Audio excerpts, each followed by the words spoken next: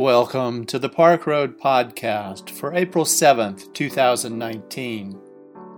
During this season of Lent, Russ Dean will speak on misunderstanding, identifying the problem, and Amy Jacks Dean will speak on understanding, seeking an answer. Their topics today are Misunderstood Abundance by Russ and Lend Joy to All Our Giving by Amy.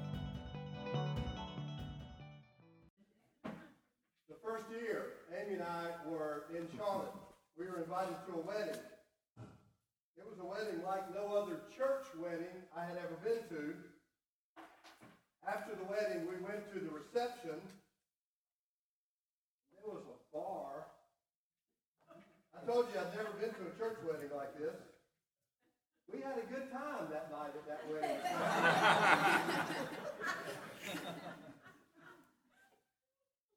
Now, Park Road has either cultured or corrupted Amy and me. We've learned to enjoy a glass of wine at a wedding reception, but we had not been cultured or corrupted at this time, so we just watched everybody enjoy themselves at this wedding reception.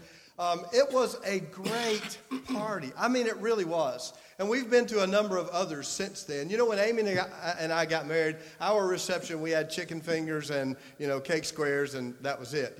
This was a party, y'all. I mean, this was a party. And it was great fun. And everybody had a great time. Now, nobody got in a fight, and nobody was dancing on the tables, and nobody broke anything. But everybody had a lot of fun at this wedding reception. Later, the father of the bride, several years later, the father of the bride told me how much he had spent on the alcohol tab that night, and I couldn't believe it. I was like, you could have given that money to the church budget. You wasted all that money on like 3 hours? I got back away from that just a little bit, and all my little, preacherly judgment about that, about how you could have given all that money to feed the poor, and all the good stuff you could have done with that money. And I had another thought. And I thought, there's probably no better expenditure of money than to waste a lot of it on your daughter's wedding. I've had that thought a number of times since, as we've been to wedding receptions, and I've thought, my gosh, how much did they spend here? And then I thought, this is your daughter's wedding. You might as well spend and enjoy and have a great time. What a great learning lesson for me. I've thought about that lesson at almost every wedding we've been to since that wedding almost 19 years ago.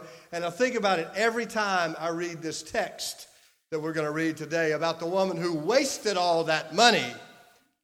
You could have given that to feed the poor. This is an interesting story. It's in all four of the Gospels, and any story that is in all four of the Gospels is important. A lot of stories don't make it to all four of the Gospels. This one does. Now, there's some variations, and invariably, we take those variations and we kind of throw them all together, and it's just one story. But you need to read carefully. If you want to understand the story in each gospel, you need to read the story in the context of that gospel. But some interesting variations that we see. In several of the gospels, the woman is named Mary. In several of the gospels, the woman is an unnamed woman, but she's almost always referred to as Mary. So that's not true. It may or may not have been Mary. There are 5 Marys in the Bible, and people have a hard time keeping them separated. Often the Mary of this story is understood as Mary Magdalene.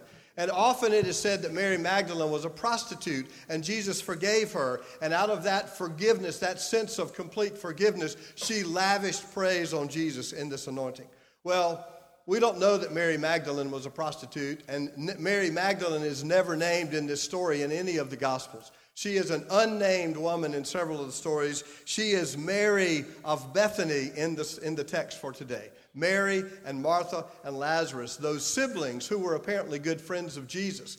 In the Gospels, we read that Jesus goes to Bethany a number of times. These must have been his friends. And so in today's story, it is Mary of Bethany the sister of Martha, the sister of Lazarus, who comes to Jesus and anoints him by pouring this perfume on his feet. In two of the Gospels, the woman pours the perfume on Jesus' feet and wipes them with her hair. In two of the stories, Mary, the woman, whether Mary or not, anoints Jesus' head. So there's a lot that we can learn and look to as we look at each individual story. Let me read to you the text for today, which is the story of the anointing of Jesus from John's Gospel, chapter 12. 6 days before the Passover, Jesus came to Bethany. So we're coming to the time of Jesus' death, which is not incidental as we understand this story as John tells it. All of the Gospels don't set the story just prior to Jesus' death, which is also something to learn, to listen to. Jesus came to Bethany, the home of Lazarus, whom he had raised from the dead.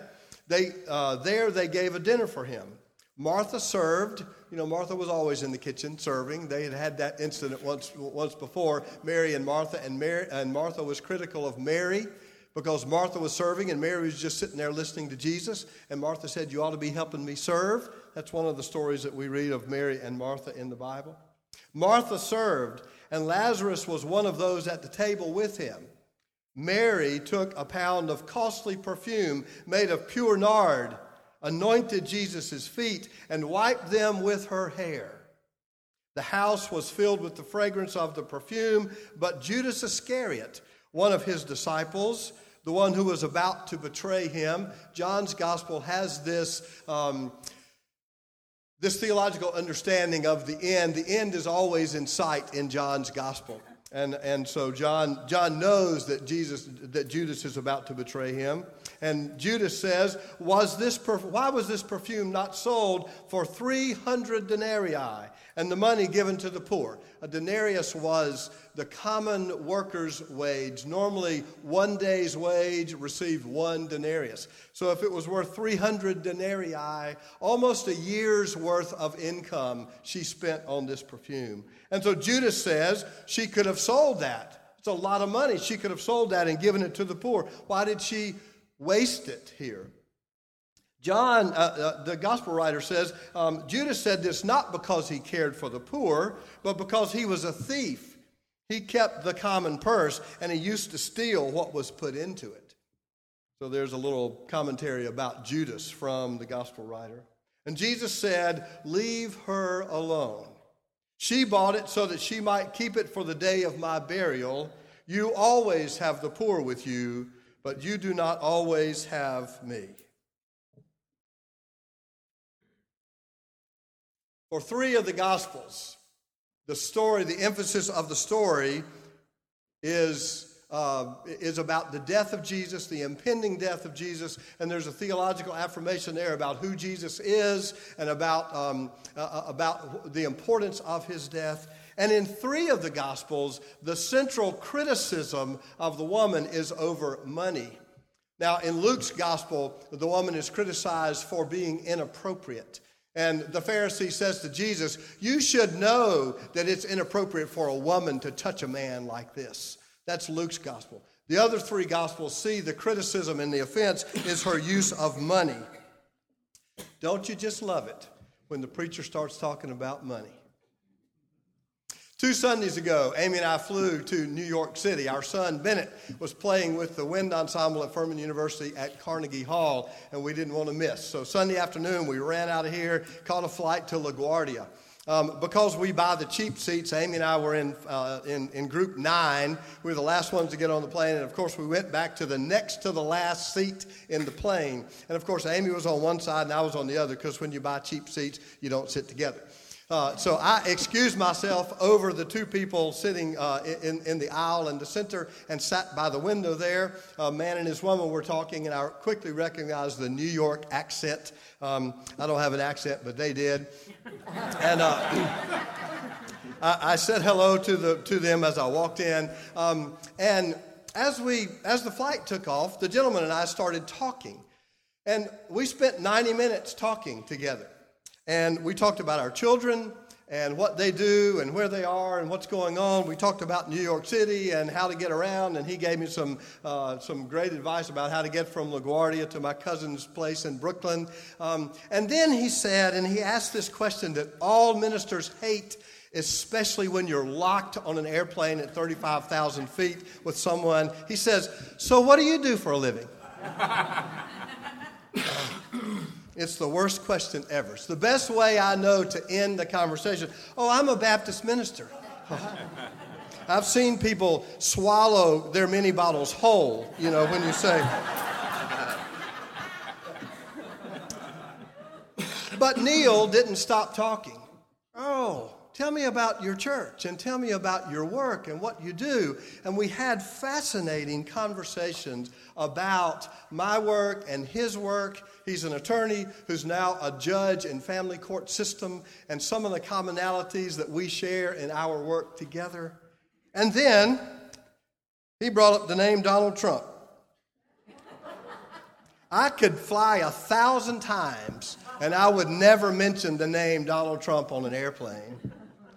But we talked. We landed at LaGuardia and we exchanged phone numbers. Neil is now on the church mailing list. He gets our church newsletter. He's a subscriber to our blog post. I enjoyed that 90-minute conversation. And I said to him as we were leaving, I said, "Neil, I think we've broken every single taboo of airline etiquette. First of all, we spoke to each other as we sat down. And then we actually talked to each other as we flew. And we talked about religion and politics. We didn't talk about money. I was saving that for you today." This is a really fascinating story. And there are a lot of things that we could say about it. As our men discussed this story on Wednesday at our Lenten study, we're reading a book by Amy Jill Levine, who is the Jewish professor of New Testament studies at Vanderbilt Divinity School. And she says you have to be very careful to read the story in the theological context of the particular writer. We won't get into all of that today, but the emphasis for John's gospel has to do with the death of Jesus, the foreshadowing of the death of Jesus, and Mary's anointing of him for that death. And also this question of money. Difficult questions about money. How do you spend your money? Anybody ever accused you of wasting your money? Anybody ever accused you of spending too much for Christmas? Anybody ever chastised you for your credit card bill being too much? How do you spend your money? How much is too much? And for what is it too much? What would you do if someone walked up to you today and offered you a gift that you knew had cost them almost a year's salary? Wow. How much is too much? And what is lavish? And what is wasteful? And what is generous? And how do you draw the lines between those? In our men's Lenten study on Wednesday, one observation I made is that our giving these days is oh so American. And what I mean by that is that we have a lot of generous givers in this country, but we have conspicuously tied our charitable giving to a return on investment. We're not going to give to something that doesn't do something that we judge right by that money. We want to make sure we're getting a return on our investment. We don't give to the church unless we think the church is doing right by our money. We don't give to the church if we're mad at the preacher. We want to get a return on our money. We're critical about the way we use our money and how we give our money. And we give because we get a charitable deduction on our taxes because of our giving. Our giving is oh so American. We want to scrutinize everybody or every organization to whom we give. We want to make sure that it's a legitimate gift. In the Old Testament, this is hardly how we're taught to give. The teaching of the tithe in the Old Testament says, gather the first fruits of your crop. or gather the best of your lambs or your animals of your field, the first fruits, and bring it to the temple, and we're going to sacrifice it and burn it up on the altar. I said to the men on Wednesday, what would you do if this morning we took the offering plates and after church we went out to the parking lot and we built a big bonfire and we burned up all your money in the back parking lot? You'd make sure you gave with a check the next time, wouldn't you? Nobody would ever give another dime to Park Road Baptist Church. But that's how we're taught to give in the Old Testament. You give, and it's given to God. Interesting. What can we learn from that? There's so much to say, but at the center of this story, I believe there is a lesson about abundance. What do we do with what we have, and whose is it to begin with? My money. I made it. I earned it. It's my money. Not according to the Bible. The earth is the Lord's and the fullness thereof, the world and they that dwell therein. Everything is God's. You are given your abundance to be stewards of it. If we could just get that through our heads, that it's not my money. I don't need to take pride that I've earned this. It's my money. It's God's money. That would change the way we thought about our money, I think, altogether. It's not my money. I've just been given this as a steward of it. What will I do with it? So do we give stingily? Do we give with strings attached? Do we give judgmentally? Do we recognize with some humility how we became abundant to begin with?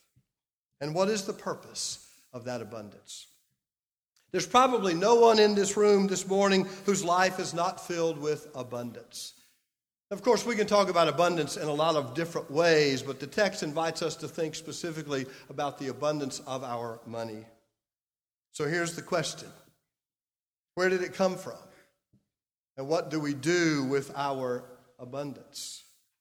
Have we misunderstood abundance?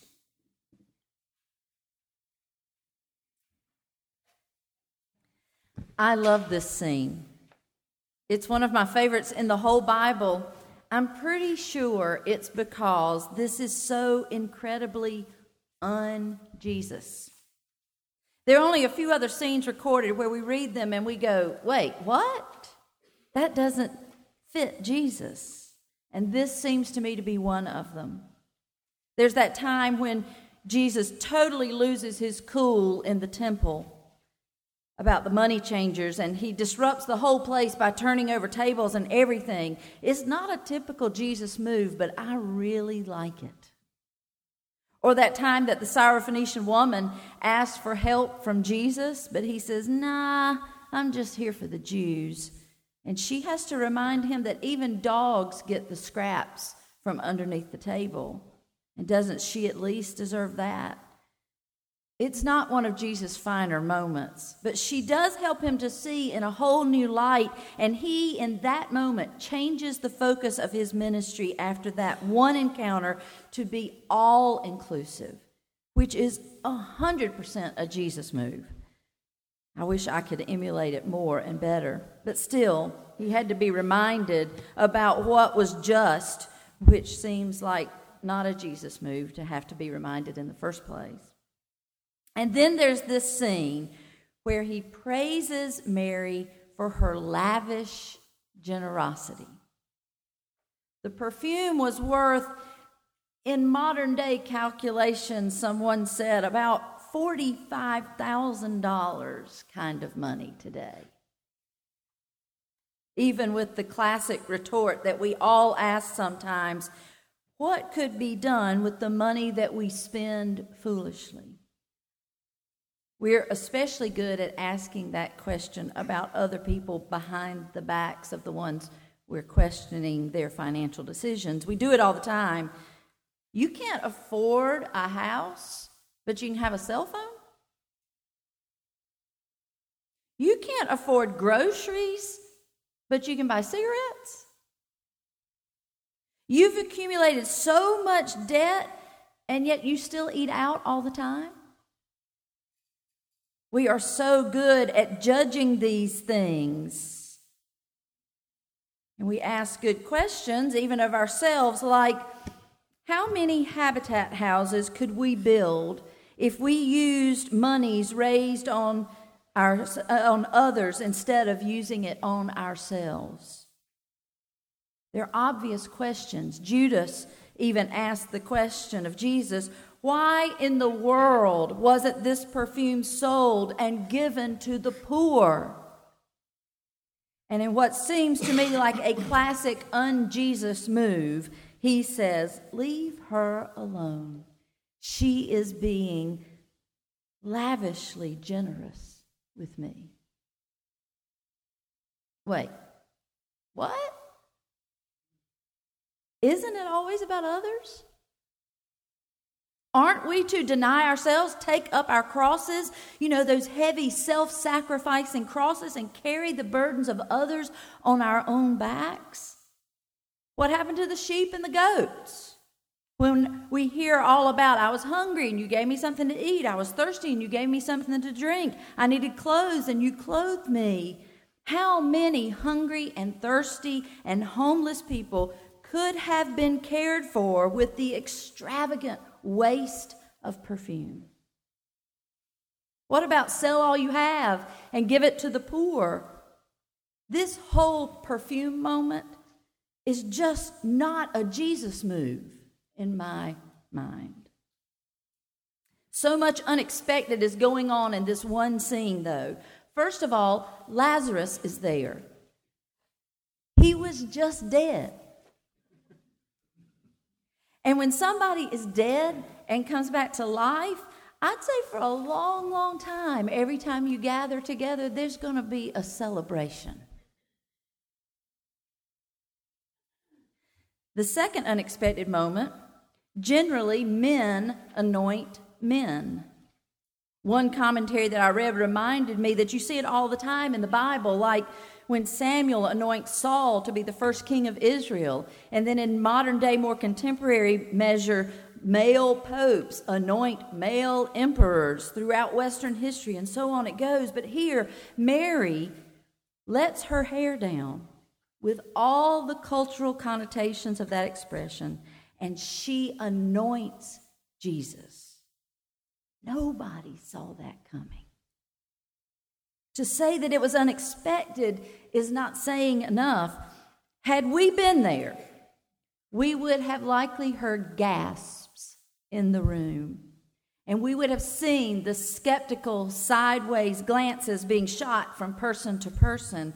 This was a sensual move, and one most in the room would have labeled as totally inappropriate. They would have talked about her behind her back. And then there's this third unexpected moment when Jesus, for once, doesn't side with the poor, but rather receives this moment of lavish generosity given out of her abundance. He knew how to receive lavish generosity. What do you do with your abundance? In seeking an answer to misunderstood abundance, I give you lavish generosity. Some will criticize this as wasteful, but this text says that sometimes and some occasions call for lavish generosity. The hardest part is knowing when. I wish I had Jesus' sense of timing. I wish I had Jesus' sense of balance to know when am I supposed to sell everything and give it to the poor, and when am I supposed to waste $45,000?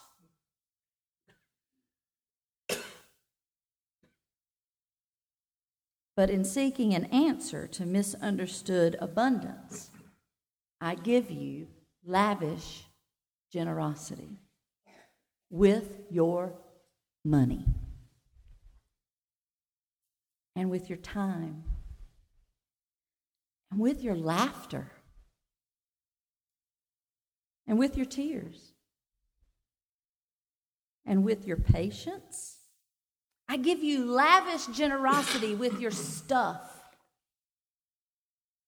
I give you lavish generosity with all of what you have and all of who you are. Use whatever abundance you enjoy and give it away with wild abandon. No one will be expecting it. No one will see it coming. When you do it, if you're listening closest, you will hear little gasps all around because people won't believe it. And if you're paying attention, you'll see the sideways glances of people saying with their eyes, "What in the world is she doing?" They will talk about you behind your back, about how lavishly generous you are. And because Jesus said that we would always have the poor with us, I personally think he would be okay to include them in the receiving of your lavish generosity as well. My answer is to lend joy to all our giving. I stole that line from the last verse of the first hymn that we sang today. Lend joy to all our giving and be lavishly generous with whatever abundance you enjoy. May it be so. Amen.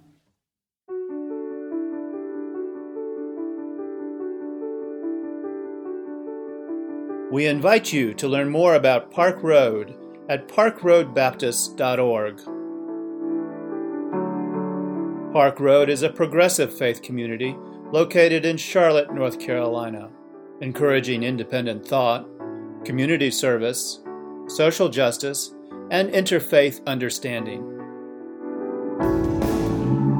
Today's podcast was produced with production help from Hugh Ashcraft, Brian Smith, Bruce White, and Rich Dower. Our theme music was composed by Brandon Michael Williams. Thanks for listening today. Grace and peace to you.